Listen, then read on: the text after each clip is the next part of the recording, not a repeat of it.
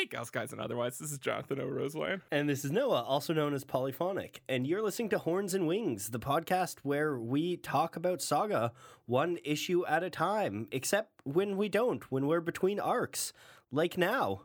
So now we just shoot the shit, right? That's what's happening? No, we're doing issue 19. What are you talking about? Are you not prepared for this? I've never read issue 19. I skipped it. I went straight to 20. Oh, perfect. This will be a new experience for everyone. Let's dive in.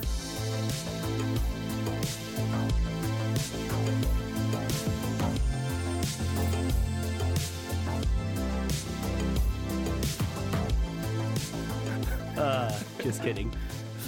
Hey, this is another Between the Arcs. We're shooting the poop, man. We're just shooting the poop. Are we shitting? Maybe. Are we shooting? I really like to start it off with the dumbest shit on these ones, just to make sure everyone falls off immediately, and then there's no pressure for either of us because we're talking to no one. Yeah, not even each other usually. And now that everyone's gone, we can actually talk about some really interesting stuff that you've pulled up. I am Brian K. Vaughan. I can finally say it. Well, here, so this is Brian this is K. John. Shut the fuck up, Noah.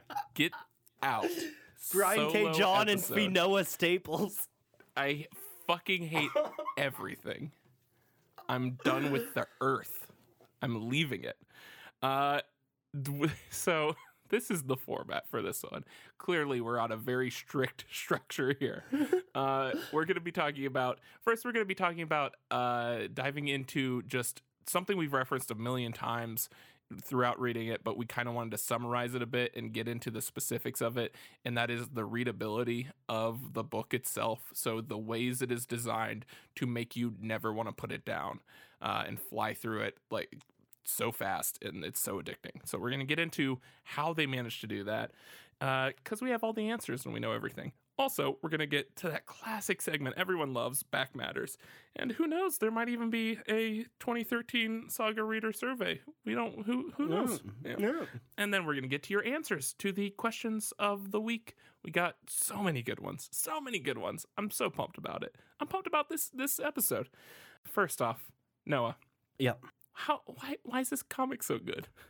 I figure it's about time we ask. Well, I think it's because it's really readable and you read it really fast. Oh, really? Yeah. Funny you mention it, because I happen to have a list here that I shat together right before we recorded.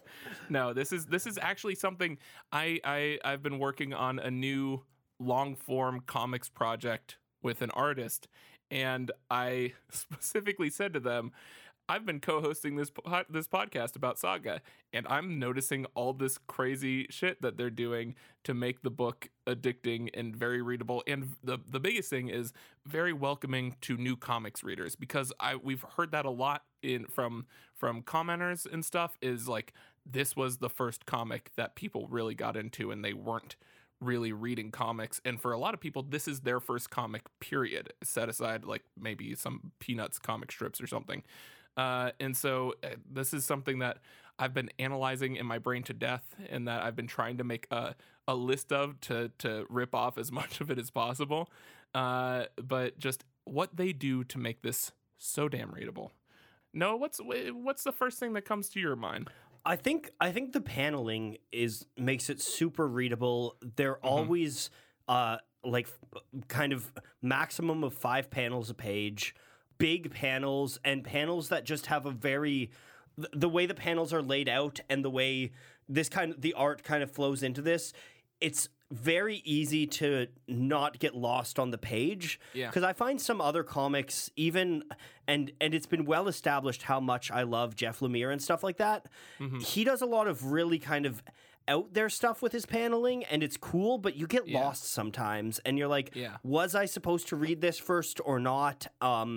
And sometimes that can kind of serve a purpose, but I think it can be really intimidating to people who haven't read comics, because it's not like picking up a book. Like, there's kind of like you read your book, you read the first line, then the next line, then the next line, and it's not always clear which panel is supposed to be which. Yeah, yeah. The ones that are coming to mind for me are ironically a lot of the stuff that I have historically recommended to new readers, which is like Sandman. I think is Sandman is a lot of those sort of like those montagey sort of mosaic layouts where it's just like everything is bleeding into everything else, and you have those big. You never see those big like horizontal skinny panels that are in a lot of stuff that's not in this one. I mean, and there are ones that like I've been reading comics for years.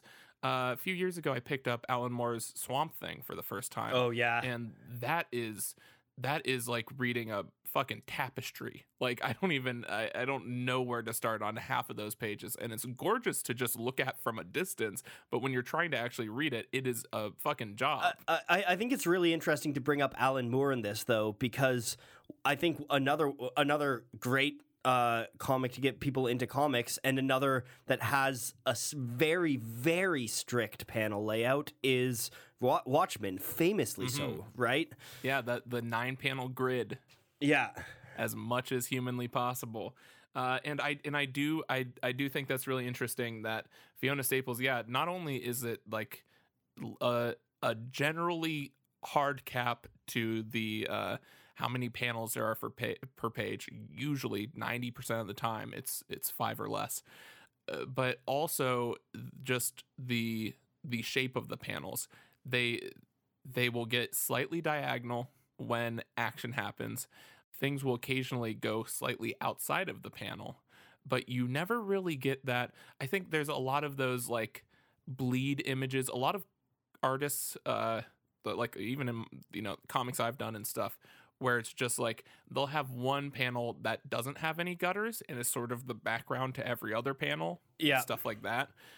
Those bleed images, and beyond the splash pages, it's pretty rare to get a bleed image. And bleed means literally it's going beyond where the page is cut off, so it's going to the very edge of the page instead of having that white gutter around the panel itself. And so it's one of those things where it almost feels like an instruction book on how to read comics in the simplest way for new readers. I think it's interesting though, because I think that whereas if you compare to something like Watchmen, I could be wrong, but I don't think Watchmen ever goes into the gutters. But that's possible. But Saga does sometimes, and it's really effective when they do. But because Fiona Staples isn't going into the gutters all of the time, it doesn't complicate things, and you feel it when a character is kind of stepping out of the gutter. Or a lot of the time, this is actually on phonographics, the lettering, a lot of the time the sound effects will kind of go outside of the gutter and transition you from one panel to another. Yeah, no, and also, to bring up Watchmen, this is probably my coolest contribution to this conversation. There are 3 largely recognized sort of guidelines for how many words should be on a page, on a comic book page.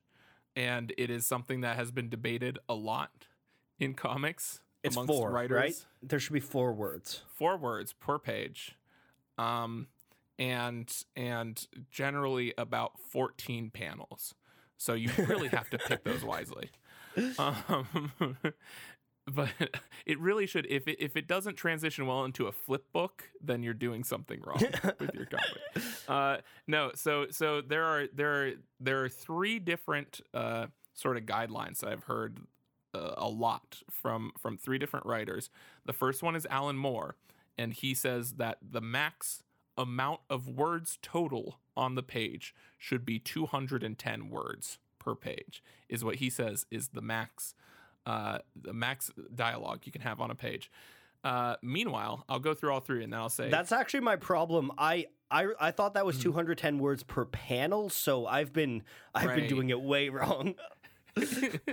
No, but no, that's been a book you're writing. 14 panels per page, 210 words per panel. No, you've been writing a prose book, so right. It's actually very low, and and it's very weird because you just have paragraphs next to paragraphs on pages, but really pushing the medium forward. But then the second sort of standard or guideline I've heard a lot of is from Ed Brubaker, writer of Criminal and Captain America: Winter Soldier. Love Ed Brubaker. I haven't mentioned him enough on this show. He's one of my favorites. But he says, very interestingly, max amount of lines per balloon should be 3. So 3 line breaks per balloon. That makes a lot of sense. Like that one just kind of viscerally resonates with me as soon as you say it. Yeah. Well, it'll be interesting once we apply it to Saga. And then finally, Warren Ellis. So we're getting some titans of comics here. Warren Ellis says, and this is actually the one that I personally agree with the most. Really? Because I've heard you haven't agreed with Warren Ellis on something before. It's ironic because I've literally told Warren Ellis that he can fuck off. that what he suggested is wrong and I'm right, and that's not even a joke. Go listen to older episodes. But he says, turns out this guy's actually pretty smart, and I'm the one that fucked up.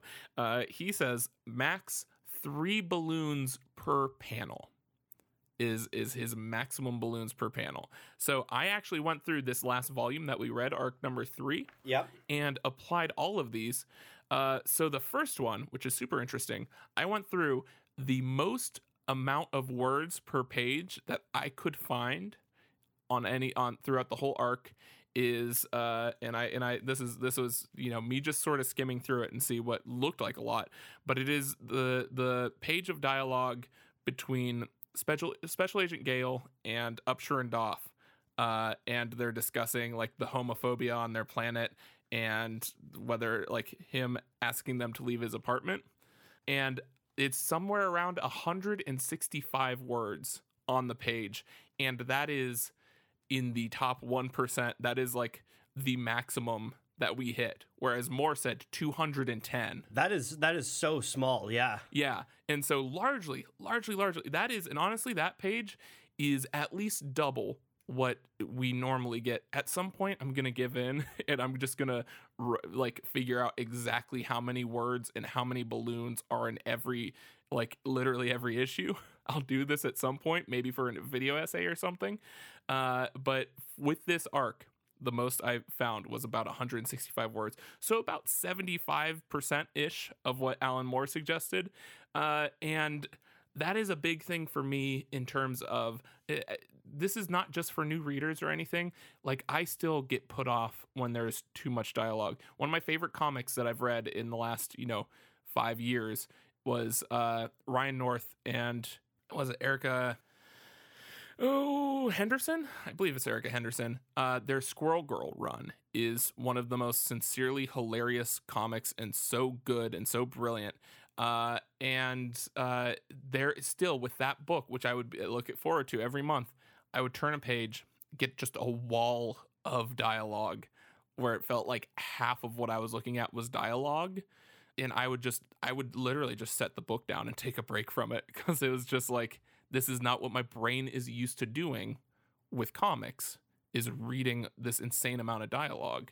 And this is the thing, I think part of it is you're already processing a lot of information with comics. Because I always think about this where it's like, when I'm the same when I see a lot of dialogue, I'm like, oh, that kind of scares me. But I'm like, but I read prose all the time and I love prose. Yeah, exactly. But there's already a lot going on. You're already needing to kind of process characters, watch action, see movements, see all of these things going on, right? So then when on top of that, you add in just having to deal with walls of text and almost sometimes like finding characters within these balloons, it becomes a real kind of mental puzzle. Yeah, and I think you're switching between two parts of your brain for that, because with prose you can consistently be in this fantasy world that you're making up exclusively in your mind, but for that, it's literally, for dialogue, it's taking you out of the world so that you can imagine hearing it. but you're no longer visualizing, like you're no longer engaged with that visual representation of what this world is whenever you stop to read dialogue.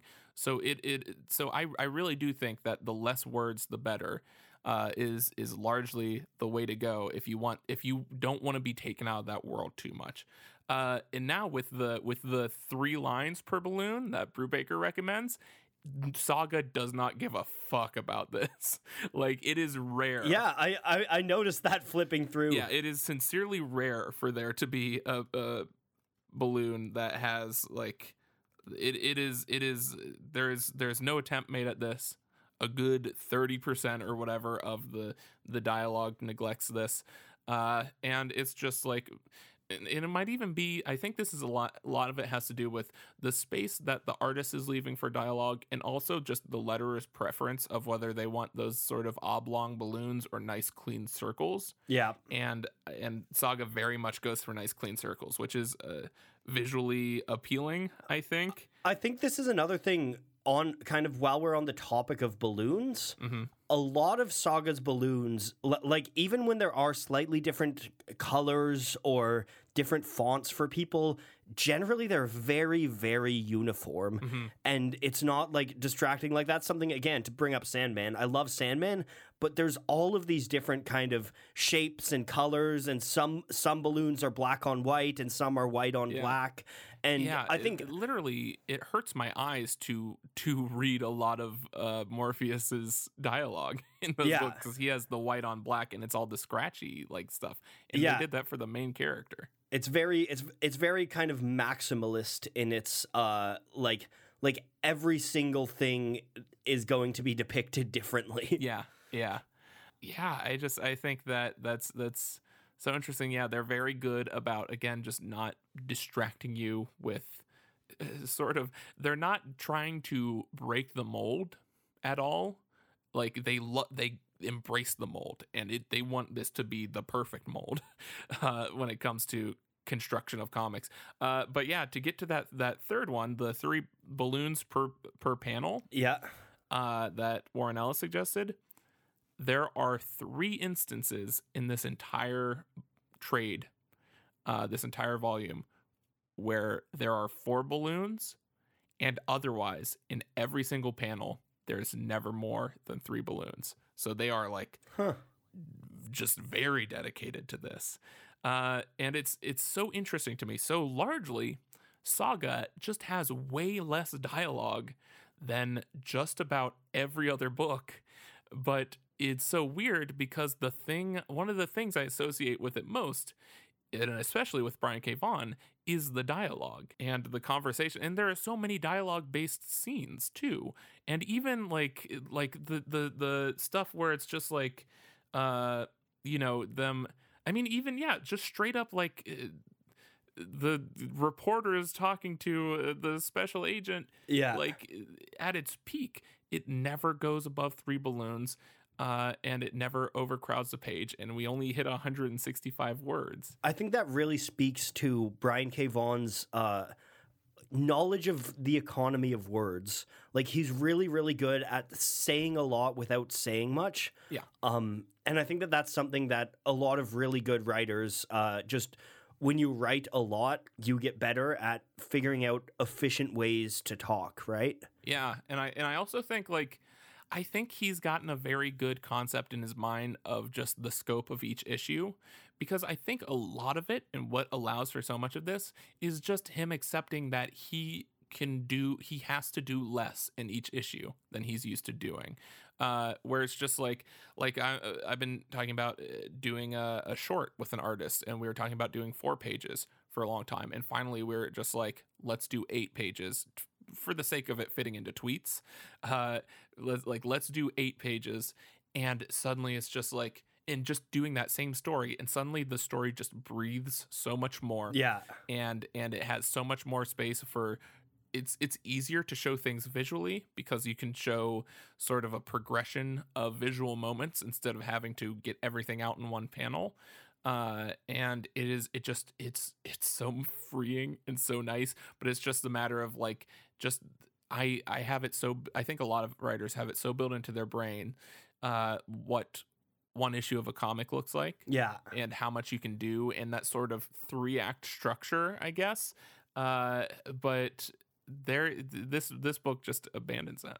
Yeah, I think people almost build it as like an episode of a TV show sometimes. Yeah.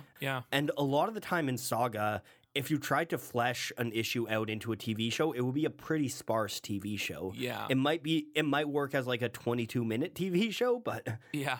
And I think that's just why, and like, I think that the only issue that would fall under that category is the first issue, which was double the size. yeah. And so I think it very much, and also that just helps with not needing that cut and clear resolution and that 3-act structure in every issue. Just helps with the cliffhanger nature of the book a lot. That's I was gonna bring that up next. Yeah, just because you're not being flooded with information. These plot points can take their time to develop, and it can really get its hooks in you as you're watching this stuff play out. Yeah, for sure. And there's so much payoff that was set up a few issues ahead instead of within the same issue. Yeah. There have been instances where it's literally just like there's setup that happened in the last scene of the last issue for the next, like for the first scene of the next issue, and it works perfectly because they just don't have that dedication to everything being. They've pretty much completely ignored. There's always that bullshit thing that I hate hearing with comics, which is every issue is somebody's first issue, so you have to factor that into everyone. And Saga's just like, fuck you, read the whole book. Yeah. If you want to follow along, which makes perfect sense. I don't know why you wouldn't do that. And I think that happens to an extent. I think it's more of every arc is someone's first arc, probably. Is a little more. It works better in that way, but it gives no fucks about it being someone's first issue, which we will talk about when we get to what the free issue for Free Comic Book Day was, because it starts off in the most hilarious, like, fuck you new readers way possible, and I love it. I think another thing too that I think a lot of people find very approachable with Saga is just like having the same kind of writer-author team or writer-artist team and lettering team throughout. Because I know when the first comic that I kind of read seriously was Sandman, and Sandman like went through a few different artists, and I remember it was always being really, really jarring to me when a story kind of changed artists, and I'm like, there is such a clear, and even though Fiona Staples has clearly, as we noted last issue, like improved a lot throughout, there's just a clear kind of aesthetic that is completely cohesive throughout by having the same team do all of it. Yeah, I think that's a really good observation, and again, I think so much of the readability is tied to immersion. In the world. And that is such a big part of it. Also, just the fact that another thing that I want to point out that I actually counted, a very common thing in just about every comic is that artists will use just flat, solid colors as backgrounds. Like they'll have the establishing shot that shows the whole setting, and then they will use a lot of just sort of abstract, solid color backgrounds. So that they don't have to keep drawing the same background over and over, especially if it's a complex environment. Fiona Staples only does that in this volume 6 times, where it'll just cut to white as a background. Everything else, she renders the background. It's that painted background every single panel. But there are 6 times where she'll just cut to white. One of them is for the action, for like action punctuation of Gwendolyn punching the Will in the face. Yep, that's what I was thinking of. Yep. And then the rest of them are all specifically wide shots on small panels so that they're ones that would, and always dialogue, and they're ones that would very easily become super clustered. I think a good example of it is, again, when Special Agent Gale is talking to Upshur and Doff in his apartment, and there's one where the background just becomes white, except she rendered the cabinets and counters and appliances in his kitchen, and then the characters, and then the rest of it is all white, because that just becomes too, again, it might slow you down. If you have to figure out where the characters are in the panel, then it slows down your reading, and it becomes complicated, and it takes you out of it even for a split second. And so it's always those anytime she needs to do a wide angle in a small panel, she just drops out the background so that you can focus exactly what you need to focus on. And then for the rest of it, she's always drawing the backgrounds, which I think goes so far in immersing you in this book, where you always feel present in this world. I think another thing that she does that helps with this immersion, and I don't even know how to properly explain it, but all of her color palettes feel like they fit together. They're all really novel color palettes, which is just generally interesting. I am, as someone who makes color palettes for a living, I am super, super just in awe at the way that Fiona Staples is able to do so much and make you experience colors in new ways and give colors new emotions, but none of it really assaults you. None of it is jarring unless it's meant to be, and it all kind of has this flow. I think when I compare it to, I mean, especially like Silver Age comics are like hella maximalist, but even like even like a lot of kind of 90s comics are like that too, where there's just like a lot of colors going on, and it's just like I remember, and it's still a great story arc, but like I remember the first time I read the Age of Apocalypse arc, I was like, what the hell is going on at any given time? Dude, okay, this is something that, because you're talking about the cohesive color palette, I'm about to blow your mind so fucking much. Find issue 16. Yep. And that shot that I animated of Prince Robot sort of walking towards the camera like a badass. Yep. And Kill Bill's playing. And look at that double page spread. We're seeing two separate scenes here, but the color of the room, it's Clara and Isabel talking on the left page, and then Prince Robot calling his Princess Robot on the other page. The color of the room is extremely similar in the color tone of the outdoors. The purple of the couch that Clara is sitting on is the same purple as Prince Robot's sash. And the pink of Isabel is identical to the pink just fucking curtain, I guess, draped behind Princess Robot. And the cohesion in these two pages in separate scenes, but what they do to just make having this book open to these two pages visually pleasing is so extensive, and again, just has to be thought out in some capacity. And I think this is the thing, this is one of the biggest things that I would say for both Fiona Staples and Brian K. Vaughan, is they understand how you read it, because a lot of the time people look at a page kind of in a vacuum, not as part of a spread and part of a turn and stuff like that. Or within scenes too. Yeah, exactly. There's all of these moments when you can look at, if you open to almost any kind of like spread of Saga, there's a cohesive aesthetic to the page, no matter if it's against if it's two scenes or things like that, and that really goes a long way to sell. Like I just picked up another. I opened it to a random. This is chapter 13, when we meet Upshur and Doff. And on one side we have a splash of Upshur and Doff, and on the other side the rocket ship tree is going by the clockwork stars.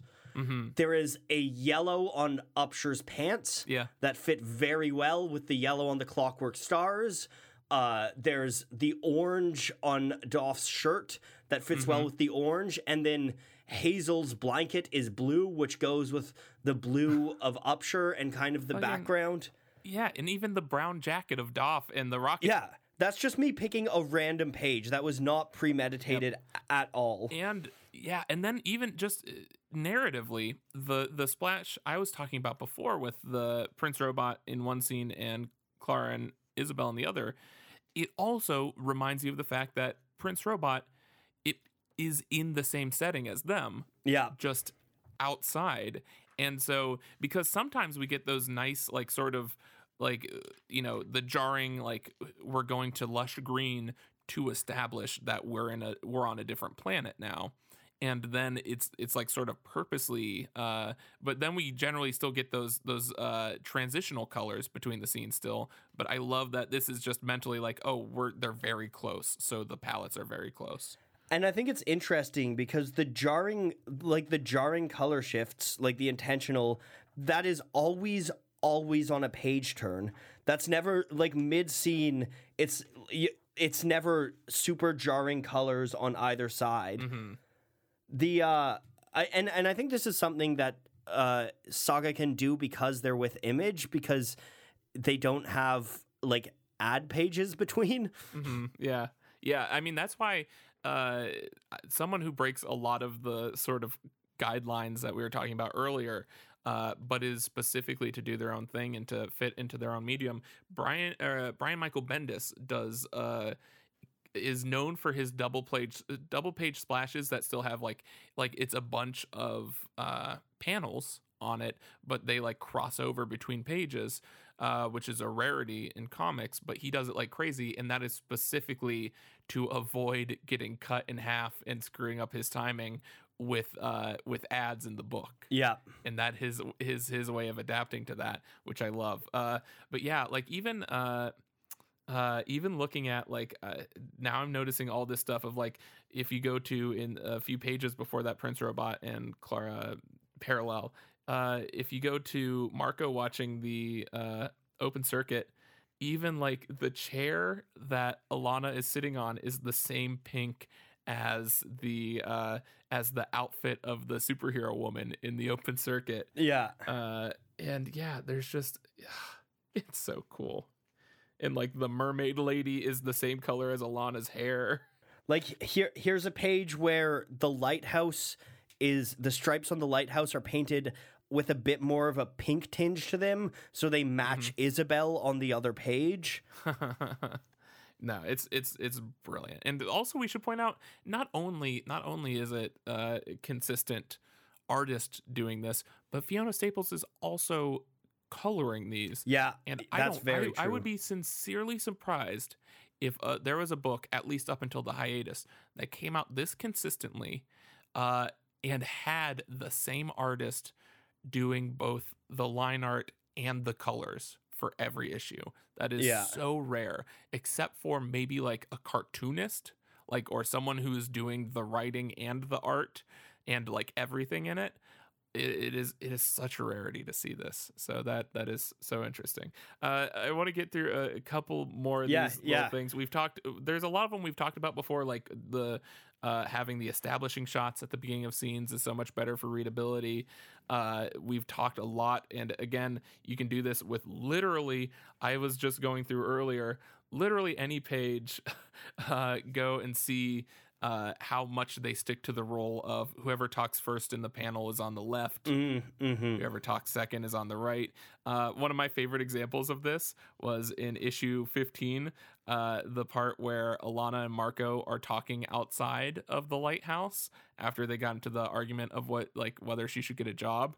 And there's one point where Marco talks first, despite being on the right side of the panel, and that is when he is standing and she's kneeling down to unbutton his pants. And so it still works perfectly for him being on the right, because his dialogue is on top and hers is on the bottom.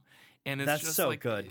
It's so fucking insane how much work, like it it's so much work that I'm starting to like. I hit the point of like, oh, this all has to be intentional. To how is this intentional, and how are they still getting this book out every month, and still used to get the book out every month, and still like with how much thought has to go into that. Like it has to be instinctual for them at some point, but it is so much effort being put into that. And then the last one I'll point out is the fact that just in terms of how the dialogue is written, the fact that it is, like you said, they don't do too many hyper fancy things. Like the difference in Prince Robot's text and font is so slight between everyone else's, but it's still just enough. Yeah. And like in the fact that the most they will usually do is just change the color of the font, and it's not disruptive like at all. Or I guess Upshur and Doff's is a little weird, but another major thing is that all of the dialogue is just hyper conversational and very casual and just so easy to read. Compare that to Sandman. Oh man, compare that to anything Alan Moore, again, Swamp Thing, and it's just like where it's just like this. Compare that to From Hell. They have a lot of they have so many casual 10-page conversations about architecture in that book. Yeah, exactly. But yeah, no, it is, again, just in terms of readability, it's the most obvious thing of it's just super readable. The dialogue is super casual and conversational and natural. And I think part of that is actually in Brian K. Vaughan's naming conventions. A lot of the time when things like name stuff in sci-fi or fantasy, they kind of come up with these names that like sound sci-fi or fantasy. Yeah. Whereas Brian K. Vaughan, all of these things, most of the time, they're just words that we're familiar with. And sometimes there's kind of a connection that makes sense, and sometimes there isn't. Like with like Velour, the character's name, where it's like that feels foreign, but also it makes sense, and it's not like it's not like Skithrix the Blight Dragon or something like that. Right. That's a little Magic the Gathering reference for all of you fans out there.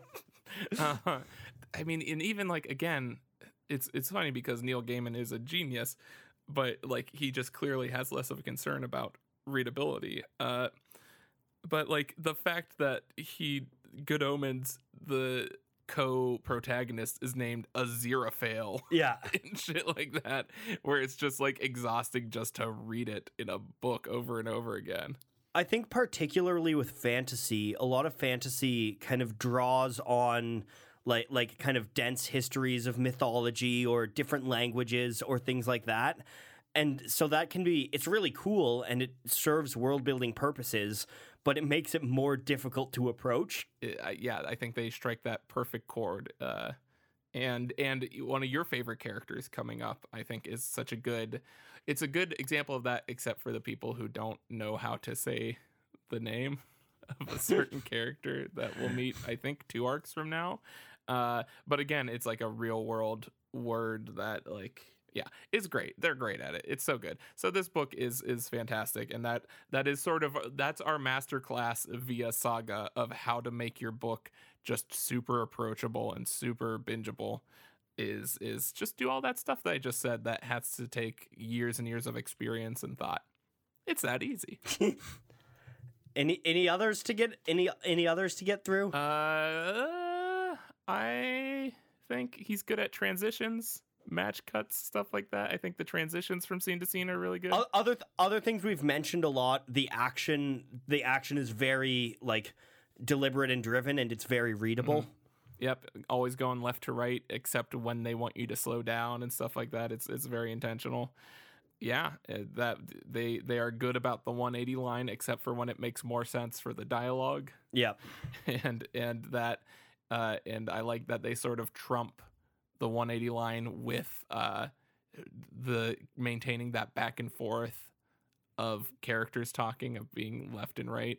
But yeah. There's a million little things, but I think we hit a lot of the major ones. I think one of the big takeaways that I really get from this is that they're not trying to do things too flashy. Yeah. They're not trying to. It's almost they're not trying to use the medium to tell the story. They're trying to tell the story within the medium.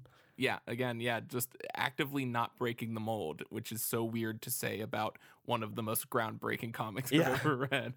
And then one that we mentioned actually in the last Between the Arcs, but is very important, so I want to bring it up to have it in this list, is the fact that that Fiona Staples paints the background and then uses flat colors on the characters so that you can immediately pick out the characters. And again, she specifically said that is to make it more readable. That's awesome. It's great.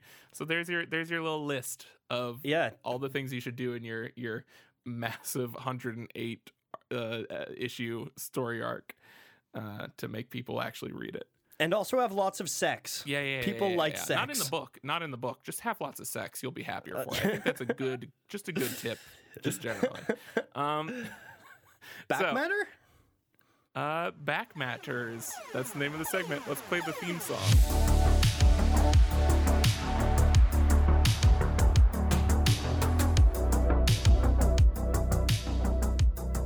I don't remember what the theme song is, but I'm sure it was good. Hey, here's some stuff that we learned from reading the letters pages in the back of every issue. Which this is now, like I said, now I'm hitting my single issues, so I'd never read any of the back matters for these first 3 volumes.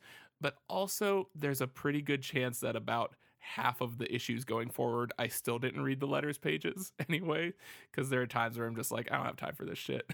And it's not necessary reading. So I'm sure I'll still discover new things. But this is the last one where I went in totally cold, not knowing what was going to be in here and what we'd find. First one that I want to bring up from issue 13 is that in reference to Goose and Friendo. Yep. This is before. Oh, this was before it was decided. So first of all, it's something that I've referenced before, which is that Brian K. Vaughan credits Fiona Staples entirely with coming up with those characters. And as of issue 13, he had just decided that one's name was Goose and the other one was named Walrus Friend. so the original Goose and Friendo was Goose and Walrus Friend, and he said they may Goose and Walrus Friend is the like knockoff action figure version. And the new name of this podcast. But yeah, this is it. He also establishes that he wasn't even sure. He's like, they may have a large part to play. One or both of them might have a large part to play in the story going forward. We'll see. But it is established that until she made those designs for that issue, that they were not a part of the story. And they had no significant role, and who knows, that could change in some way. I know we said we wouldn't do spoilers, but it's fucking clearly, with how much we love Goose and Friendo, they're gonna make a comeback in some capacity. I hope they do. And also, Noah, I don't know how we're gonna do this. I guess just we'll link it in the whatever, and you'll just have to listen to it afterwards. But there is a rap song about Saga. What? By Adam Warrock. Nice Adam Warlock reference. And it's called Family Matters, parentheses, a saga. I'm just looking. I just Googled this now. Oh my God. I love it. So everyone at home, go ahead, pause the podcast. We'll put a link down into at least the YouTube description. I'm listening in my background now. This is going to be fucking worthless trying to have a conversation with you during this, but it is fantastic. And it's like, it starts from Hazel's perspective, and then I think it's about like the will, and it's also just referencing, like, it gets meta and references the writing of the book and stuff. But it's fantastic. That's phenomenal. So Family Matters, a saga by Adam Warrock. We'll have to make that the new theme song at some point. We should have Adam Warrock on the podcast. I would love that. Hey, and also everyone who go look it up on YouTube and listen to it on there, and write a comment saying that Horns and Wings sent you to it. Yeah, and that'll be our planting the seed a bit. But good job, Adam Warrock, because I legitimately like the song. I've got it's fucking enjoyable. I've got contact for him, so we could message him and see about having him on an episode. That would be rad. Cool. I would enjoy that. Cool. Yeah. So there's that. I like it a lot. Also, Noah. Yep. I said before we started recording today, there are 2 bombshells. Yep. that are specifically for you. The first was the reveal that our 4-star became a 5-star. Yep. And the second one, so Brian K. Vaughan got a letter that referenced how insanely hot Marco is. And then Brian K. Vaughan's response was The letter was not wrong. that Marco gets a lot of love, but there is not enough love for Fard. And he specifically refers to Fard as, he says, pendulously gonaded planet inseminators need love too. Yes. So we have confirmation that Fard fucked the biological rule is that he fucks planets and impregnates them. Fard the planet fucker is canon. That's amazing. And we are 1,000,000% going to, whenever we run out of issues, we are going to continue the story and act like it's actually happening. Of Fard the planet fucker. Fard the planet fucker who hitched a ride off of one of the fucking, I don't know, the missiles or some shit. Fard the planet fucker is actually the name of my favorite grindcore band.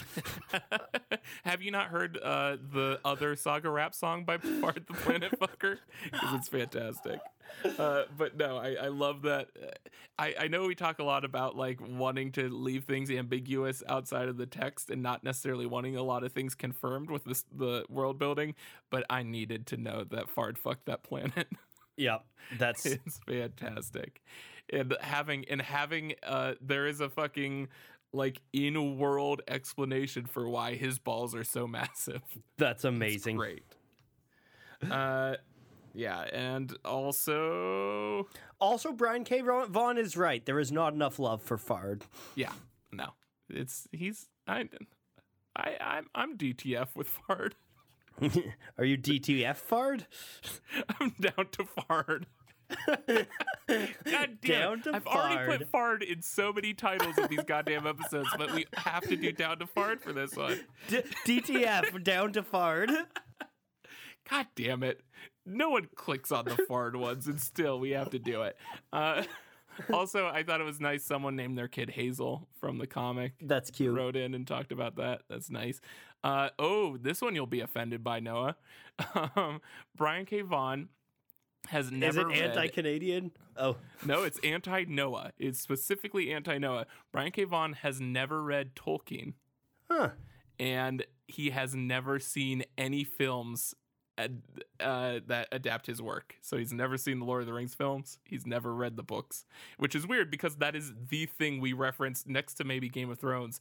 The thing we reference most in terms of saga is that it is the Lord of the Rings of our time, and he has zero influence from that. I mean, that just sounds like poor life decisions.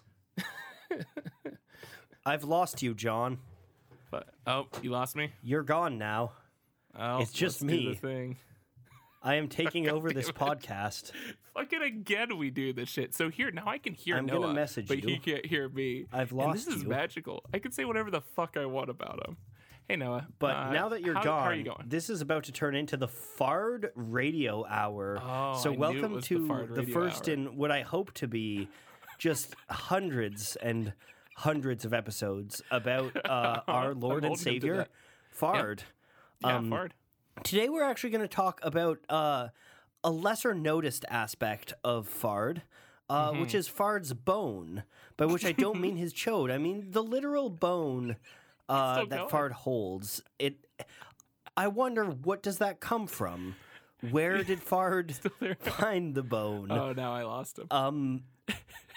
What do you guys think? I'll be taking calls all night for the Fard Radio Hour. You there?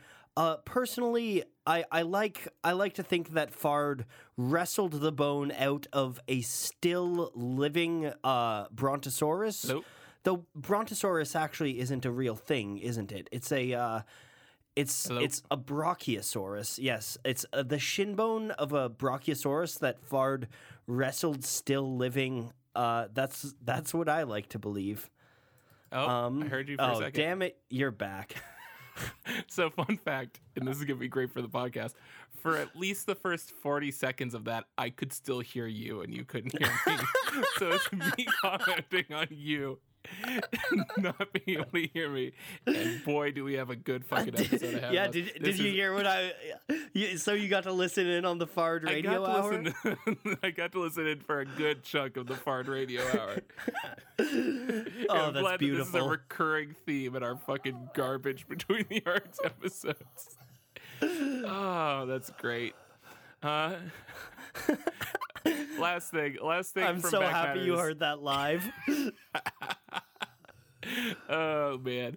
Last thing for Back Matters is that just something that I thought was interesting because we've referenced it a few times. Is that when asked about the racial diversity in the comic, Brian K. Vaughan credits Fiona Staples for being the one who chooses that and who arranges all of that. So.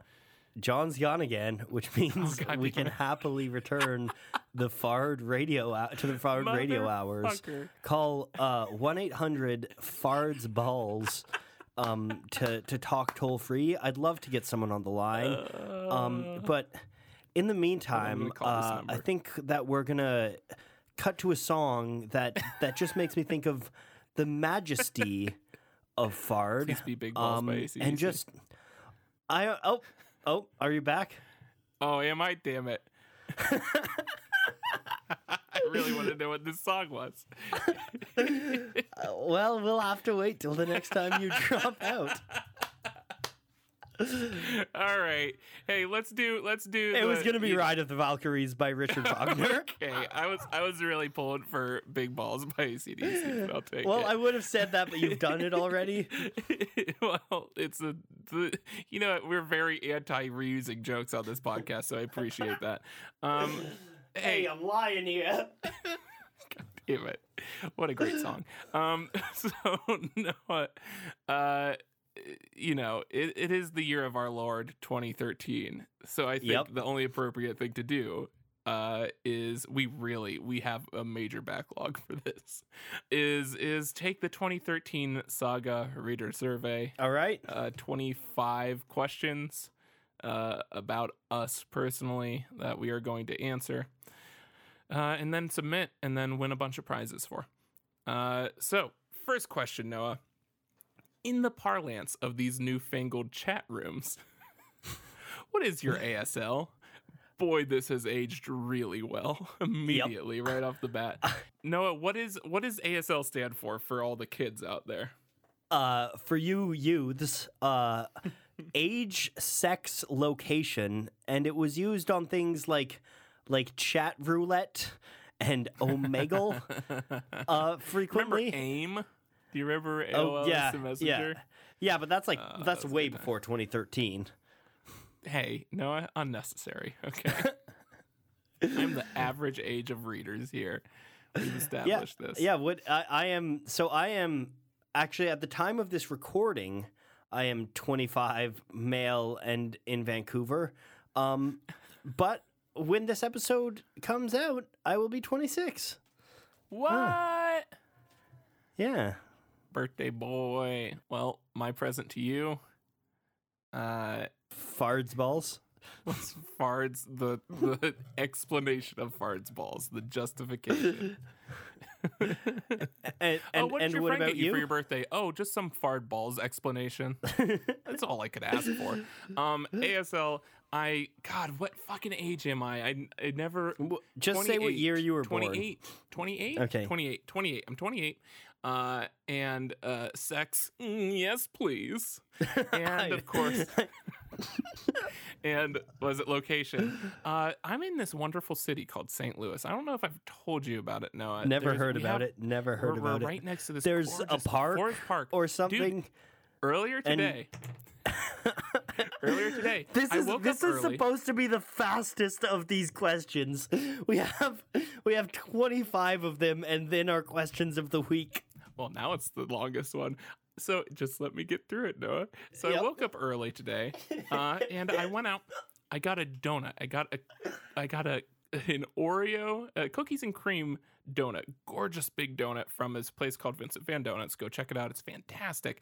Went over to Rise Coffee, grabbed the new. They finally brought back the fall spice, but they called it, I think, the fall old fashioned latte Okay, or something. okay, Now okay. it's fantastic. But then no, listen. to Remember this. how we Then talked about I went economy of to- words earlier? Then I went to I'm still under 210 words per page here. Might have gone past 3 lines per bubble. I went to it's called the Missouri Botanical Garden, and it's like a theme park for plants. And they have different sections of every section of the world, the plants from that area. Okay. They even have biodomes where they have like desert plants and rainforest Okay. plants. Yep. And I went there and I looked at all of it is tree week and all the changing trees. I went there, I just strolled through, had my coffee, had my donut. How is this relevant? Magical, ready for podcasts. So St. Louis, come to St. Louis. We're fantastic here. Question number 2, if you're finally ready to move on, Noah. Question number 2 is, and if you don't mind us asking, where do you buy your comic books? So I live in St. Louis, and there's this fantastic. Wait, what go to city is that? downtown. It is. So do you know New Orleans? Yes, I've Okay, heard of so New you're Orleans. gonna want to yes. get on the Mississippi River. Okay. And just go up. Just Okay. go north, and you'll hit us. Stop at the arch, and I go to start. We mentioned this, I think, last time. They have a repeat question here. Stark Clipper Comics is the fucking best. Go So check you're them near Memphis then? out. Sorta. I'm 5 hours from Memphis, 5 hours from Chicago. We're kind of very, very central, like 5 hours from Nashville. Not that far from Minneapolis.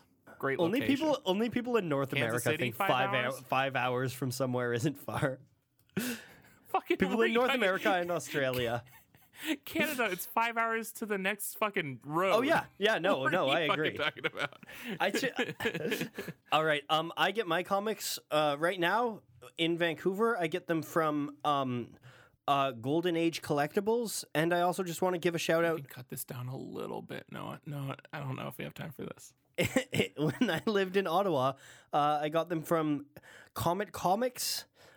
Silver Snail, while it existed, it sadly Yeah. doesn't exist in Ottawa anymore. Boo.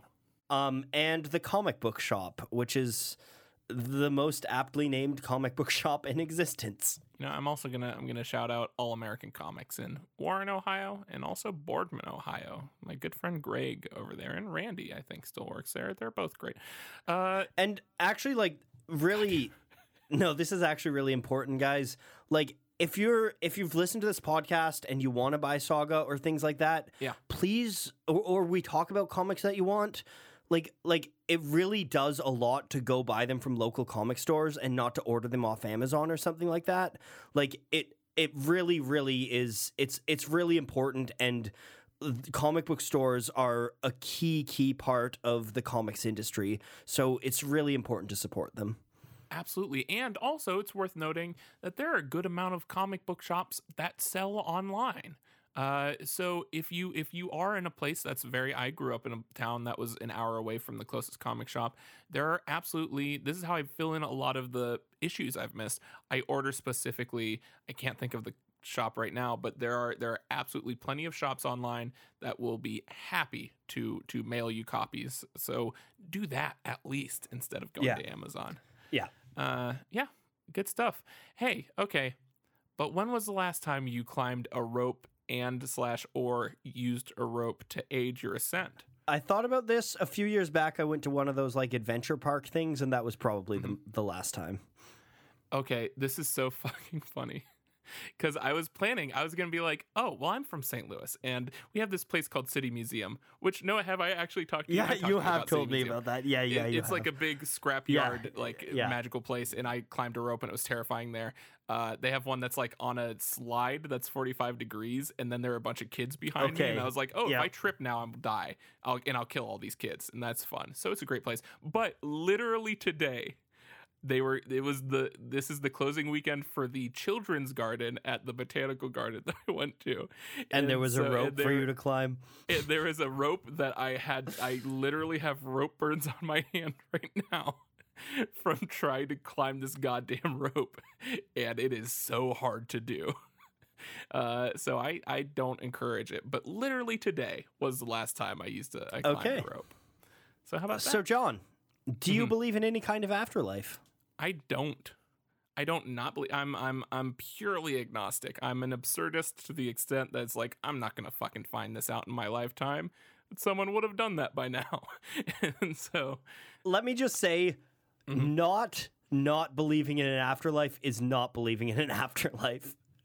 Well, I also don't believe that there isn't an afterlife. No, that's such a cop-out answer. The answer is no. I don't believe in any kind of afterlife. I mean, that's what I think, except I do believe that Afterlife by Arcade Fire is a great song. Fantastic song. I love the Spike Jonze when he directed the MTV Music Awards, I think it was, and then they had Greta Gerwig dance to it live. It made a live video for it. Go check that out. But I will say, fucking don't get me this. I'm gonna make this as truncated as possible. Are you gonna say St. Louis is heaven, and when we die, we all go to St. Louis? This is St. Louis afterlife. I'm in heaven right now. This is the big twist. We're at the end of Lost. So no, I will say I majored in philosophy and I got all that shit out of my system very early. But I will say I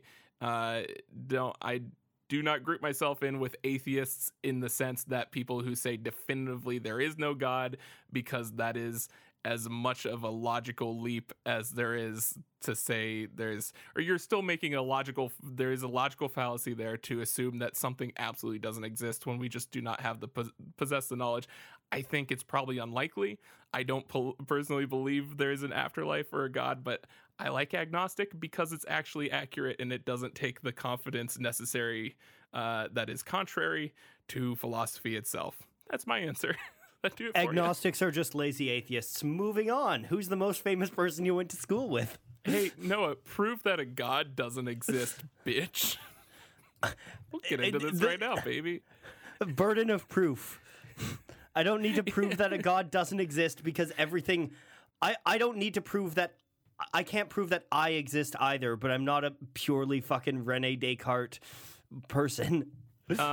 Here's one thing that I always liked that Hume brought up was that if you grew up on a continent where there were just red apples, then you couldn't say, oh, I know there are no green apples. That's absurd. Just because you haven't fucking seen the thing. We've observed such a tiny little fraction of our universe. And it also depends on your definition of a god, because I'm sure there are fucking advanced life forms or artificial there's one god. Intelligence out there. There is one true god. Well, his name is Fard. It's Fard. Yep. I saw that coming from. That was definitely within the observable universe. Seeing that shit. Also, let me tell you that. Atheist doesn't necessarily mean one who believes that there isn't a God. It means one who doesn't believe that there is gods. So, you know what? You'd probably know better than me because I just got a degree in philosophy. So, there's agnostic atheist. That's specifically what I am. There are hard atheists. You're so pedantic. There are hard atheists. Literally, that's the whole point of philosophy. It's nothing but semantics. There's hard atheists who say there's definitely not a God. I know there's not a God. They're full of shit. I'm saying those specific people are so full of shit and they're wrong and idiots. Nice of you to call me that.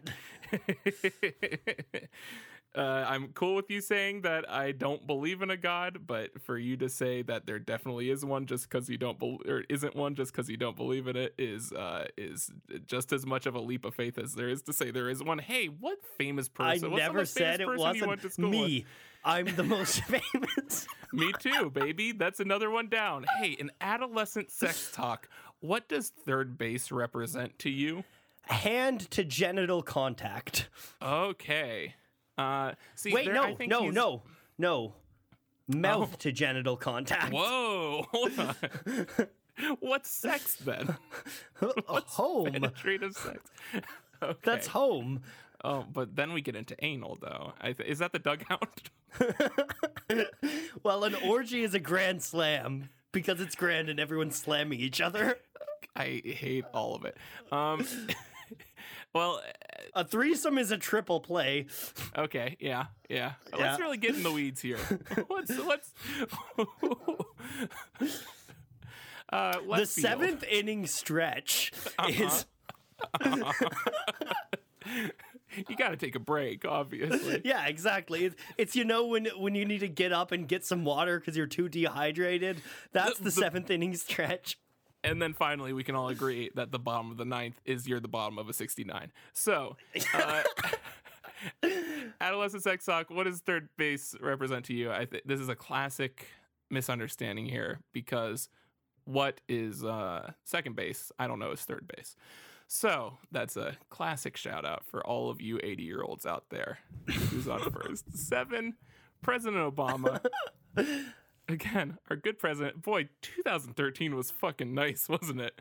Yeah. President Obama probably hasn't had too much free time since he was elected. So which non-saga comics that have been released in the last 5 years would you most recommend to him? Brian K. Vaughan might not know about this, but there's a really great comic called Paper Girls.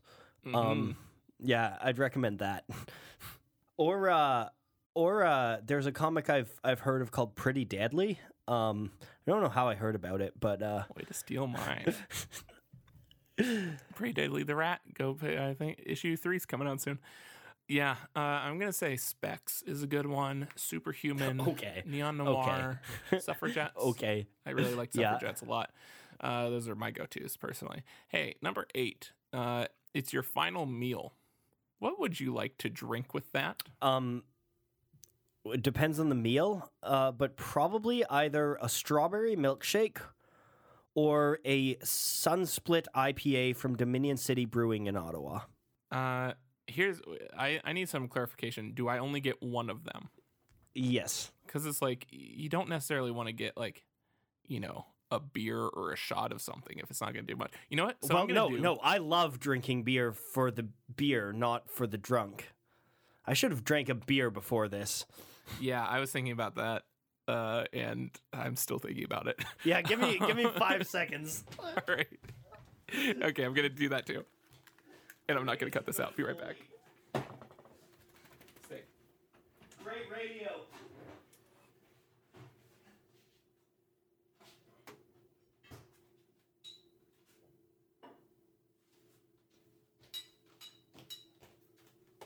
All right. John's still gone, which means it's time for the Fard Radio Hour. It's nice and cool here in Vancouver. It's a beautiful fall. The leaves are turning colors. It reminds me of the deep pink of Fard's eyes and nutsack. I'm going to crack open a brew here. Oh, that's a nice sound. Tonight we're drinking 33 Acres of Ocean by 33 Acres Brewing Company, and we're thinking of 33 Acres of Fard because there's never too much Fard. Oh, John's back. Oh, well, I was just doing normal things. Oh yeah. Oh, that Foley. What are you drinking? That got John? all over my screen. So I'm from St. Louis, and we have a very strong local. You might have heard of Budweiser. From where? Budweiser we do here. Still Louis? Still Louis? Fun fact, I asked for directions from my Google Home the other day, and it called it Street Louis. I really enjoyed that. Street Louis. But there's a local brewing company that I just went to. They had Lego night. St. Louis is a fucking dream. That's amazing. They have free Lego night, and you just go there and build with the Legos they have and drink beer. But Four Hands Brewing Company, they have this one that I discovered that night called Full Life, and it is a nice lager, just like a nice refreshing lager. Full life, like as in like Half-Life, but full life. Full life, as in the thing you have when you live in St. Louis, baby. Yum. Okay, yeah. Full life, as in like my life wasn't full until Fard first entered it. That was a very, very specific choice of words there. Okay. I'm gonna finish the thing I was saying. So if I'm gonna say I only get one drink, it's gonna be the fucking hand grenade that comes in a long neon green cup down in New Orleans that you can get at like a walk-up window, because those things will knock you on your ass no matter if you just have one, and it tastes fucking delicious. Actually, it's my final. I might, because I've never had it, and if I'm gonna die, I might as well. My last drink is gonna be ayahuasca tea. Oh boy, fucking lamest piece of shit on death row over here. All right. Oh boy, I'm gonna be useless on this one. On Star Trek: The Next Generation, which two characters had a never acknowledged love affair that only you know about? So this is the obvious answer, but it's clearly Picard and Data. You know what? I'm gonna go with Data and a hologram of Picard that he created on the holodeck. Okay. This is my John, answer. what's the best thing you've ever stolen other than the last goddamn hour of my time? I don't know if I've, no joke, I don't know if I've stolen a thing. I think I took money out of like my dad's wallet to go buy an iTunes card so I could buy either a Modest Mouse album or a Spoon album. So that I think you can figure out to the fucking month when that would be. Do you want to apologize for that? Fuck no. That's probably a good album statistically. Fucking like mid 2000s Spoon. Give me that shit. You wanna hear the best answer to this? The best thing I've stolen was my fiance's heart. Bam, done. Oh, actually, no. I'm gonna change mine to that too. The best thing I've stolen is your fiance's heart. Yeah. What was really rude was the way that you left her bleeding on the floor. Kalima. Kalima. I really wanted to recreate that splash of the stalk for that scene. So hey, who or what do you miss? I miss Ottawa. I miss living in Ottawa. Ottawa's a great city. How about you? Well, I missed the botanical garden that I went to earlier. That was really nice. What do I miss?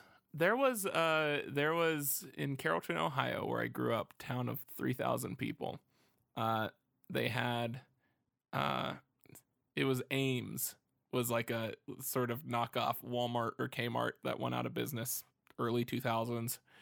And I miss going there and saving up tons and like every dime I could save up to either get a ton of Pokemon cards or a new Lego set.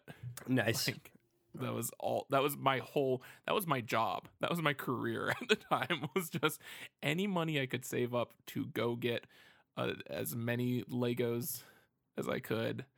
I'd be set. So I miss you, Ames. Know what else I miss that this survey is making me miss? I miss 2013. Fuck yes. Fucking seriously. Holy shit. It's so bad now. Yeah. I want to cry from seeing the name President Obama. Yeah. I miss you so much. Oh boy. And I don't even like him that much. He did a lot of really, really reprehensible moral things, but it's delightful just to think of how nice it was when he was president of your backwards country. You don't even live here. You got the same Trudeau garbage. See, back when we both had black presidents.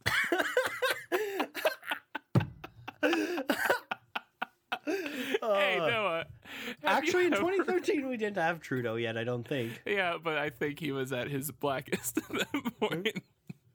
Have you ever had a possible supernatural experience? And if so, what happened? Did the anti-God show up and be like, yo, God don't exist? I got the skinny on it. The anti-God is actually the name of a villain in Black Hammer, which is a great comic. I was actually going to ask. really excited when I thought of that because I was like, shit, that's really good. I was actually going to ask, do religious experiences count? Because the first time I gazed into Fard's warty nutsack.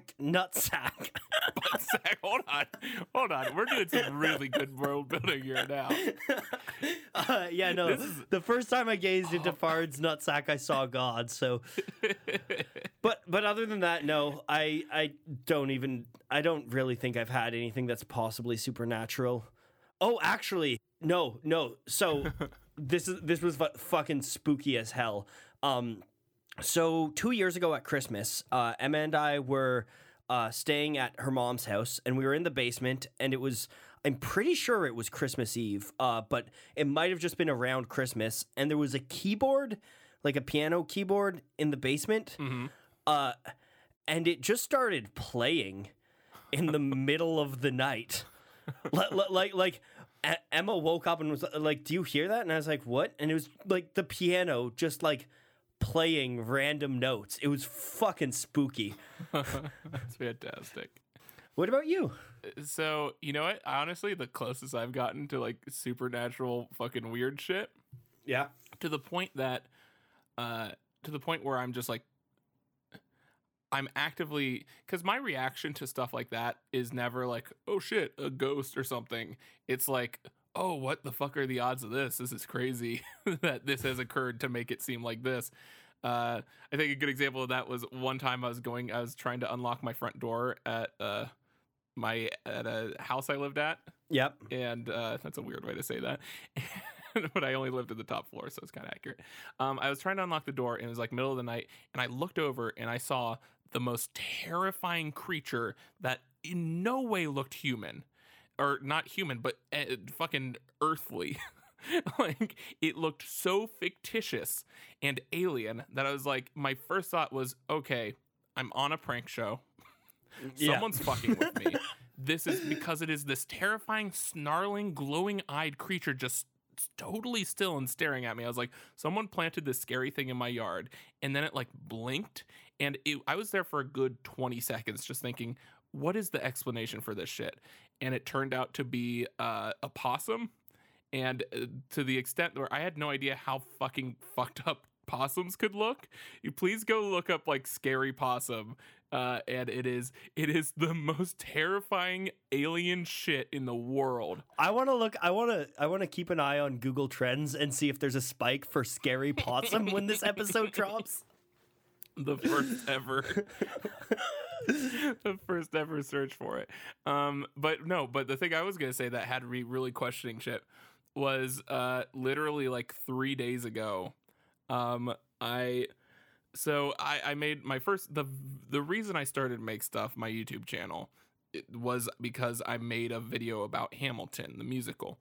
And I'm obsessed with it. I love it. It's literally one of my favorite things to ever exist. And it's like literally like top 5 writing of all time for me. Definitely top 5 musicals.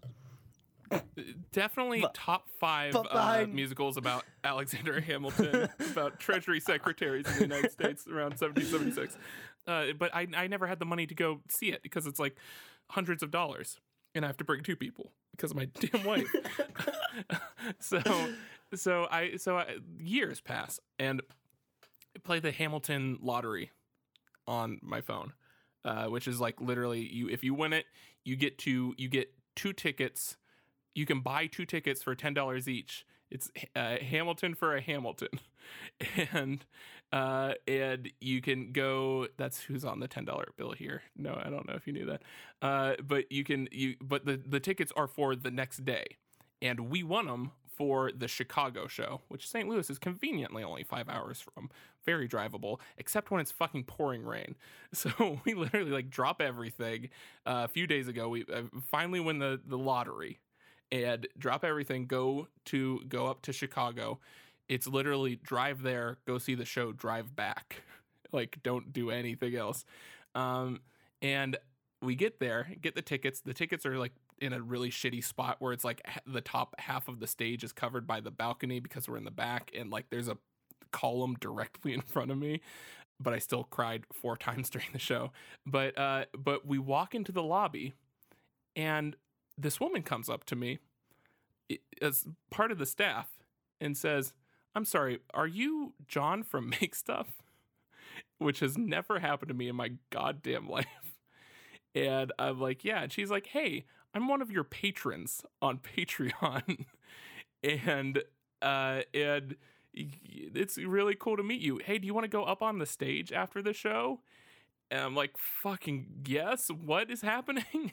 So I watch the show. It's fucking great. We go up to the stage. I'm on the list. My name's spelled correctly on the list. That felt nice. I'm very exclusive. I go back up on the stage. I'm a celebrity, and I do like a video for the vlog on the stage, and it's the fucking coolest thing in the world. And then I turn around, and the fucking Hamilton's there, like the guy who plays Hamilton. And like I met him, and he was super fucking nice, and we took a picture together. And just all this shit that I just was not expecting. But just the fact that I literally, after she came up to me and we were waiting like 40 minutes for the show to start, I was just sitting there being like, I won this lottery. And then I ran into one of Make Stuff's 113 patrons in the world in this lobby. And it happens to be the one person who can get me on stage for Hamilton and meet Hamilton. And it was just such a fucking bonkers series of events. And I'm going to say, I do believe in a God now, Noah. There's burden of proof right there. God exists. Okay. I gotta do that. Ignore all the other shitty, horrible luck I've had in my life. Were you just gonna find a way to shoehorn that story into like one of the answers to these questions, regardless? I sincerely had like a question of faith when that shit was going down. It was fucking bonkers. I think it makes for a nice story. Hey Noah, do you know anyone currently in prison? No, I do not. Noah, yeah. Do you know anyone currently in prison? Noah, where were you on the night of the 16th? No comment. Fuck. I plead the fifth. Fucking, that's why I made this whole podcast, Noah. To trap you with the 2013 saga. It's like cereal. I almost fucking All did right. it. Do you know anyone currently in prison? I've had some family members that ended up in prison for various dumb reasons, but I don't think I know anyone currently. John, which field and or fields do you consider yourself an expert in? I was in a field at the botanical garden earlier today. I was. Actually, it's a very specific list because I feel like it. That means like a complete knowledge, or something close to it. So it has to be kind of restrained. For me, it's specifically, and I'm talking about lore and everything. BioShock. Hamilton. Oh. Absolutely Hamilton. I did. Is BioShock a field? Does that count as a field? Absolutely.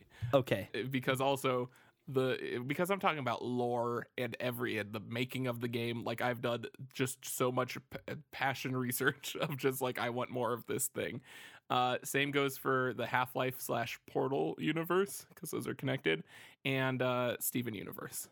I know just about all there is to know. How about you, Noah? Again, I don't really consider myself an expert in much, but if I needed to pick, and if what your fucking soft definition of fields, I would say Led Zeppelin. Okay. I know a thing or two about Led Zeppelin. Maybe Jeff Lemire? Quick, what country is Jeff Lemire from? Yugoslavia. Fuck, you're right. You knew the secret answer. Actually, this is what I do actually consider myself an expert in is skiing. I have taught skiing. I'm certified to teach skiing. I've skied my whole life. I know a lot about skiing, downhill skiing, not the boring kind. Yeah, I used to play free ski on the library computer, so I'd also include myself in that group. Nice. Now, I'm gonna add one because this one's interesting. Ratatouille tarts. Ratatouille tarts. Okay. I've perfected the ratatouille tart. It is my dish that I make it for when you visit St. Louis. I don't know if I've sold you on it yet, but when you visit St. Louis, I'm going to make you the best goddamn ratatouille tart you've ever had in your entire life. This is the thing with me and why, by the way, I'm a really picky eater. I don't even know what's in a ratatouille tart. Is that, do you kill an animated rat? Yeah. And then toast it? No, you fucking idiot. I put the animated rat in my hair, and then it tugs on my hairs, and then it makes the tart. You don't have hair. Exactly. That's why I've got that's why I'm an expert, because it's so fucking hard to do. Yeah, I'm actually an expert in very little. I like having a breadth of knowledge more than a depth. I know a decent amount about a lot of things, but I don't know a lot about a decent amount of things. Here's the thing that everyone's thinking. Are we experts in Saga? I mean, probably. But also, I haven't even read all of it, so... That's true. See, that's the thing, is that, like, I feel like... up to this point where we've gotten so far, I am an expert. But past that, I feel like so much of it just fucking leaves my brain. Yeah. And because I fly through it so quickly. When I do my master's thesis on Saga, then I'll consider myself an expert. Hey, Noah. Yeah? Have you been given an award? Question. Uh-huh. Does a plaque, a YouTube Yes. play button count? Oh, I guess. Because I've been given that, and also... I'm going to say award means, like, placing, like, competitive. When I was like 6 years old, my brother, who was like 7 at the time, made me a #1 best friend award. There you go.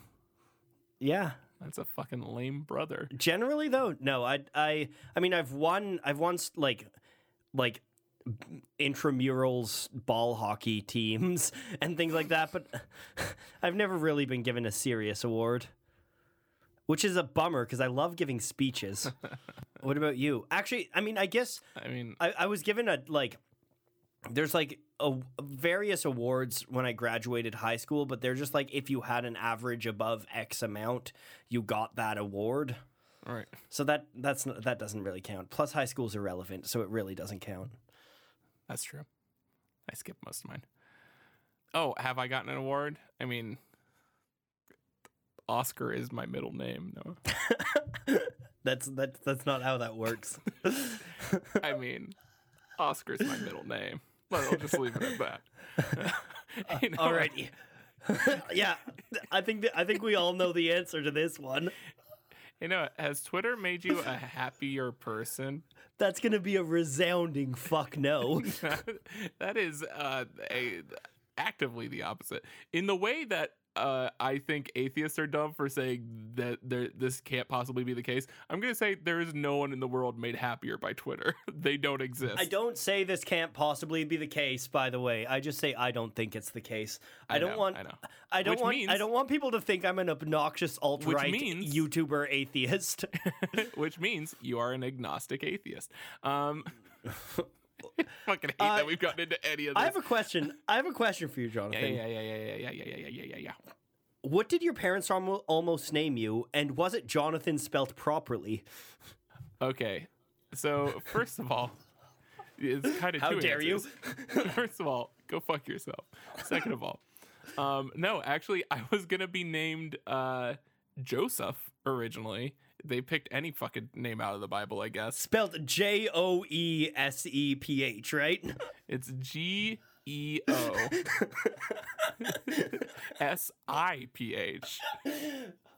No, Geodude. I was gonna be a Joe, which fucking whatever. I don't care. But then my half brother had his kid like 3 months before I was born, and then they like stole the name Joseph for him. So it was like, fuck, we can't name him Joseph anymore. So I was gonna be just normal ass Jonathan, and then my dad was given the form to sign out, and he didn't know how to spell Jonathan, so he spelled it phonetically in his mind. And that's so now amazing. I misspelled Jonathan. It's fucking stupid. He ruined me. I like how he spelled it phonetically by sticking a silent letter into it. That's how you spell things phonetically, right? Well, he knew how to spell John. He knew how to spell John. No, it's cool. We both have a silent H in our name. Oh, I always say the H in Noah. Noah. Joch, nothing. It's Noah. Noah. So I've got a great story on this one. So I've got a brother who's 18 months older than me, and his name is Zach. And my dad really wanted to name me Ezekiel, so it would be Zach and Zeke. And my mother nixed that name. I can't understand why, but yeah. Which also, like, just so you know, like this is gonna sound weird because my name is Noah, and my dad jokingly wanted to name me Ezekiel. But I was not raised religious at all. I've been to like 3 church services in my life. And one was a funeral, one was a wedding, and one was a baptism. So I am like, it's weird that my family has a bunch of religious names, but I am not. So here's a really relevant, it's interesting how some of these questions in 2013 just really kind of look forward to our present day. Yeah. Did you watch any of those videos that Chelsea Manning helped leak, especially that one? So I have no idea what this is in reference to. Yeah, I needed to Google it. I was a 22-year-old adult when this came out. I have no idea, and I don't want to, judging by the wording of this. I was 20 years old, and I was probably pretty drunk when this happened, because I was pretty drunk when I was 20 years old, because I was doing my undergrad, as you do. Actually, yeah, no, that adds up for me too. Yeah, no, I'm cool. I drink too. Hey, no, I have a great answer for this. If you had to fight in any war from human history, which would you choose? The Great Emu War. That's the. Do you know about the Emu War? I have no idea about the Emu War. The Emu War was a war where the soldiers in Australia tried to fight against emus and lost. But it was great because I didn't need to kill anybody and I didn't get killed. So that's my Oswald Heist answer to which war would I fight in. I played the card game War as a kid, so that one. Whoever's got that Joker, fucking they're gonna wreck. I'd have to say, I mean, well, fucking the Gulf War was like sit in a camp for forever, and then it happened for 3 days, and then it was done. So I guess which that Gulf War? The one, the one with the Tiger Woods, v. Nicholas. Is that fucking? I don't know. I extinguish my golf references with Tiger Woods. John, isn't there someone you should finally apologize to this week? Say for wasting all of his time with stories about St. Louis? Huh? No? Nothing? No, I don't think. I don't think I should. Nothing? Hey, no, what's that next question coming up here? The question was, isn't there someone you should finally apologize to this week? No. No? I don't think so. I don't think I should. I don't think there's anyone I need to apologize to. Hey, if you can't handle me at my worst, that's totally fucking valid, and it's my problem to deal with it, and you should get the fuck out of here. There's a great irony to me getting mad at you for wasting time. You're the one that needs to deal with this shit show of an episode. I'm the one that listens to it 5 times over. I'm fully assuming we're going to split into 2 parts and just do the questions of the week afterwards. All right, what's the most important article of clothing that you own? Most important article of clothing. You know what? Oh, this is actually kind of nice. So, it starts out kind of sad, but it's kind of nice. So, Haley. I'll be back in 20 minutes. All right, perfect.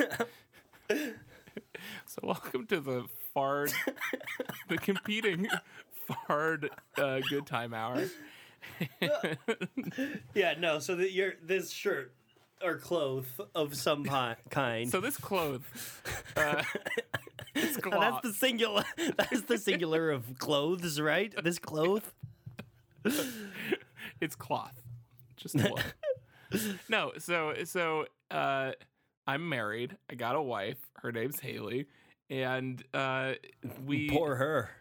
she is like very iffy about marriage in general, Yeah. like a lot of people our age are, and was very like sort of on the fence about it, but also like we talked about it, and she was living in Canada, I was living in the States, and we were like, we love each other a lot, and it's going super well, and we kind of hit that point where it's like the next logical step is because we'd also lived together, sort of. I was living kind of illegally in Canada. Don't tell anyone. That's why we need a border wall. Exactly. I'm stealing all your non-jobs of sitting in an apartment and watching Hannibal for a long time. Toronto. That philosophy degree did you well, eh? So it was like okay, well the logical thing, both emotionally and practically, is to get married and like do the whole visa thing, and one of us move to the other one's country officially. And so I proposed to her, she said yes, and then like a few days later she realized she had all these like, there were conversations we hadn't had yet about marriage that was giving her a lot of anxiety. And so she was like, I'm feeling iffy about this. And I was like, that's cool, whatever. We're calling off the engagement. And whenever you feel comfortable, you propose to me. And then that, because I don't want to put you in the position of like making you say yes before you're ready to do it. And so then, month or so later, she didn't know like my ring size or anything, and didn't want to get me a ring. So she bought me a nice tie that I had been wanting for a long time, and she proposed to me with the tie. And so it's my proposal tie, and I cherish it deeply. That's sweet. And we're happily married, and it's been great. That's very sweet. Top that shit, Noah. What fucking hat do you like? So on my grandfather's deathbed. Fuck. No, just kidding. My most important piece of clothing is my Toronto Maple Leafs jersey. One of them. I have several. Literally of them, knew it was gonna be that. I knew it. Yeah, I don't have any important pieces of clothing that I can think of. I only own 3 articles of clothing. I own a single sock, a fedora, and a Leafs jersey. So it's difficult to. It's like a really fucked up Donald Duck situation with your clothing. Absolutely. John. Yeah. Are you happily addicted to anything other than St. Louis? Yeah, meth. Oh, wow. Okay. Okay there. It's been doing wonders for me, dude. This is some third eye blind shit. No, my third eye's wide open, man. It's that meth. It's fucking great. You know what? Lately, writing. I've been working on a new comics project, nice. and I was feeling really burnt out like a month or so ago. And this last month, I've been working like fucking crazy because I started a new comic project, and that kind of spread out to all other work where I'm just like high on that motivation. I feel that. I've been very happily addicted to making art lately. Though this past week I failed at my Inktober and dropped the ball, so I can't be that addicted. Ugh. I guess I'm also addicted. No, I can't really think of much. Maybe beer, but not really. Like, I don't need beer. I just like beer. It's not a problem. What they all say. I promise you, it's not a problem. Oh, I only have 8 to 10 a day. It's not a problem. The issue here is 12-step program. You get to that higher power step, and it's like there's definitely not a higher power. Hey, this is definitely going to be 2 episodes. Hey, Noah, we're having a dance. Would you like to come to our dance? Fuck Noah? yeah. Fuck right. yeah. I'm down to any dance. Last night I went to a Halloween roller disco, and it was awesome. Oh, by the way, I mean, this is coming out later than Halloween, but what were you for Halloween, if we wanted to share? Oh, I was Hopper from Stranger Things. Oh, nice. Because then I could be just a tubby schlub with a mustache. That is literally last year I was Mario. Are you going to be Wilford Brimley next year? Actually, I think I've mentioned this. I spent too much money on like an Indiana Jones hat. Yep. Because then I have it figured out that I'm gonna be Indiana Jones, and then I'm gonna be Johnny Thunder, the Lego character. Which, by the way, Noah. Yeah. Oh, I know who Johnny Thunder is. Nothing has apparently dictated my aesthetic more than Johnny Thunder. Yeah, I believe you me, I know a thing or two about Johnny Thunder. but it was great because Haley has her hair shaved right now, and so she was 11.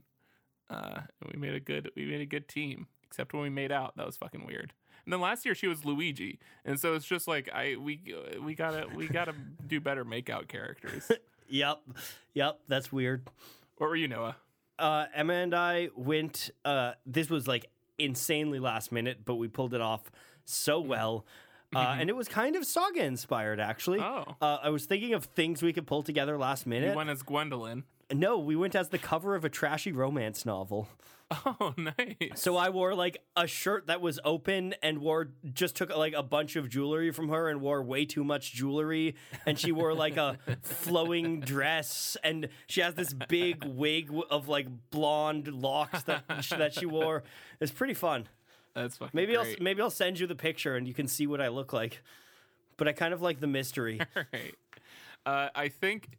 Well, here's the thing: is I think you like followed one of my Instagrams or something, and so if I so desired, I could go click on a profile picture any second. But here's the thing: is I love the mystery, Noah. It's not actually. You're so I mean, I don't. dreamy in my mind.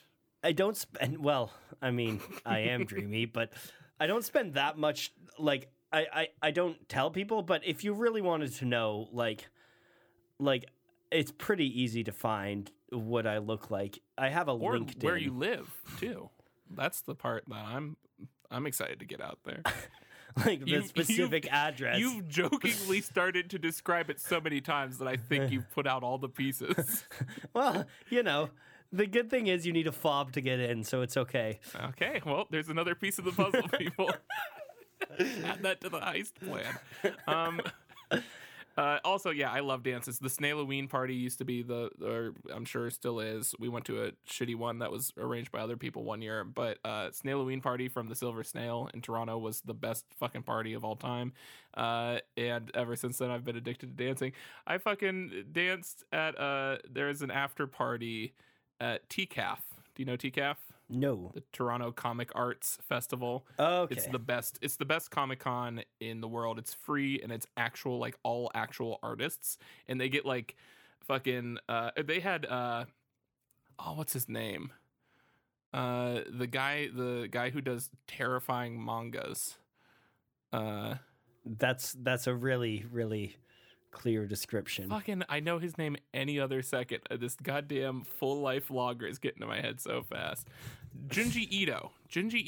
I just Googled scariest manga artist and Junji Ito came up.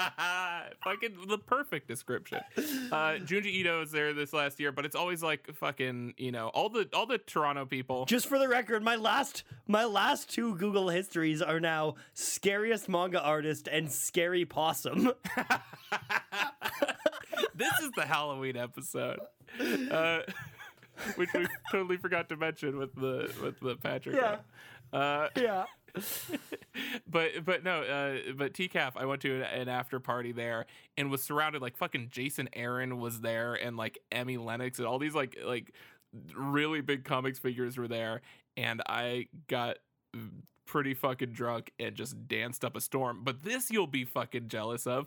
Do you know who the DJ was of this particular after party? Who? The composer for Adventure Time. Oh my god. Was the DJ, and it was Prince night. That's so because cool. Prince had just died. So, and that's pretty cool. After the set, after dancing to him all night, I went up to him and I was like, that was a fucking great set. And he's like, oh, thanks, man. And he hugged me. So that's another best friend I have in the books. Next episode, we'll have him on as a guest. Hold me to it. Hey, Noah. Yeah? You have to permanently give up either movies or television. So what's it going to be? I feel like this was a lot more difficult of a question in 2013. But like nowadays, I'm definitely giving up movies. Like, I like movies, but there's so much good TV. Here's the thing. I think that artistically, the best stuff is happening with movies right now, but just the. You think artistically the best stuff is happening with movies? Have you watched Barry? I literally meant to see. I meant to say TV. Barry is I was gonna say second favorite show on TV right now. Yeah, actually, now that you mentioned Barry and also Watchmen, just the idea of giving it up right now, not getting to see what the fuck happens with Watchmen, would be so destructive to my life. Also, this is going to hammer it home for you. You do realize that if you have to permanently give up TV, you can't watch Steven Universe. Yeah, but here's the thing: is they announced that it already kind of soft ended, and the new thing coming out is an epilogue. So we're good on that front. We already had the perfect ending. But you can't rewatch it. It's so ingrained in my soul, Noah. I'm an expert in the field, Noah. But anyway, I'm just saying. It's literally the deciding factor for me is the experience of seeing movies, and I just love it so much, and it is so unlike anything else. That's true. And it's like, in my mind, it's giving up sitting at home and watching a thing or going to fucking midnight premiere of a new Star Wars movie or something, and it's like that trumps it every time. Here's the thing about going to movies is you need to leave the house and pay money for it. Yeah, but like Netflix costs money. I say that it costs my mom money. Yeah, I was gonna I say that as if I paid for my fucking Netflix. It's my fucking mother-in-law's Netflix. No one pays for that shit.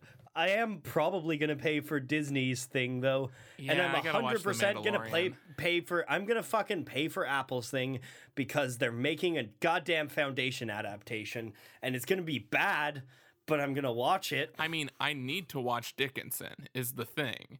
Is just like I need it. And, fucking Jennifer Aniston, Steve Carell, Reese Witherspoon, all in one show. You know I need that early show. I'm not a fucking Neanderthal. I need TV because I can't give up the ranch.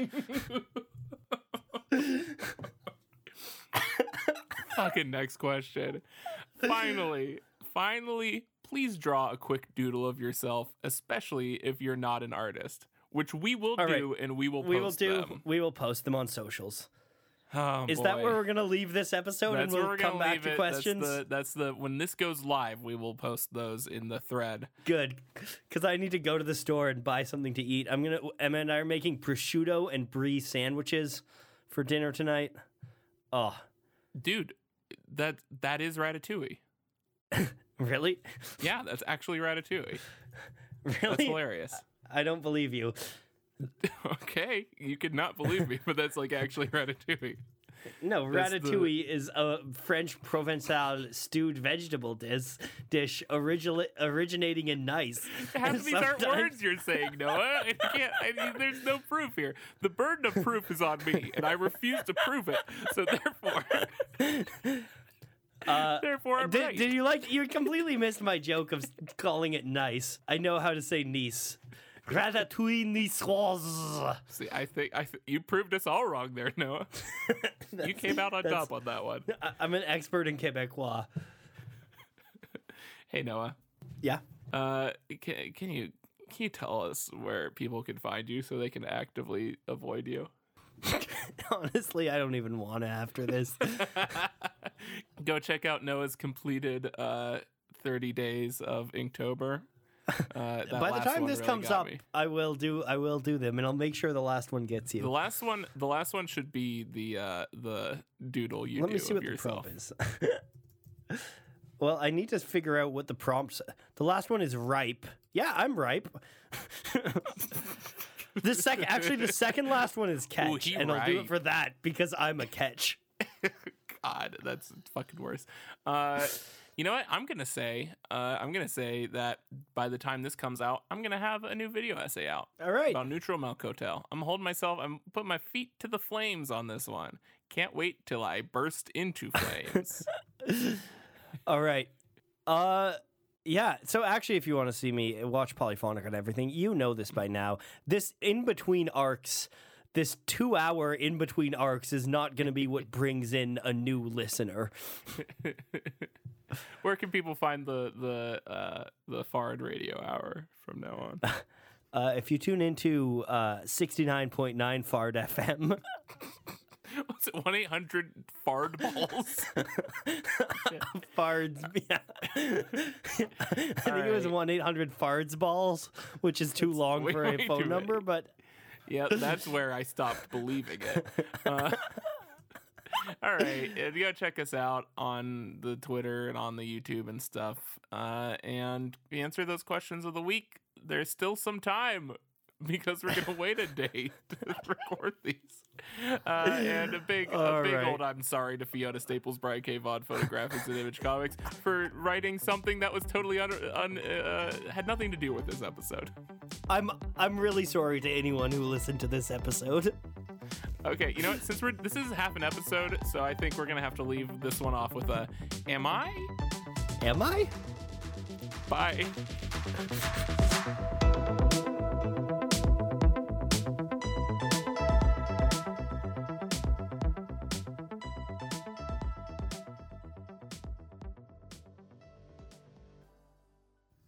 All right. Want to clap? Yep. All right. 3, 2, 1, clap. Clap. That was a very you fucking syncopated your countdown, which you really shouldn't do. I focus so hard on doing it. I think it might have been a Discord thing. Because don't here. Let's do it again. Yeah. Ready? 3, 2, 1, clap. Yeah, that's basically what you did. No. All right. Third time's a charm. This is good blooper reel stuff. This is 3, 2, 1, good clap. material. 3, 2, 1, clap. Come in 1, 2, 3, anytime. 3, 2, 1, clap. Oh, are we just wait? We're just trying Here, to start a if slow we clap. just- Wait, if we just we- got a slow clap. We just got. This is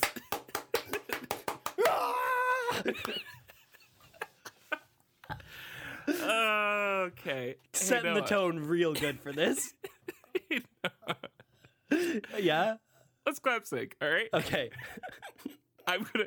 The My point hands of it is so hurt. that I could. The point of it is so that I can look at the waveform and see where a clap is. This is ruined. All right. Ready? Yeah. 3, 2, 1, clap.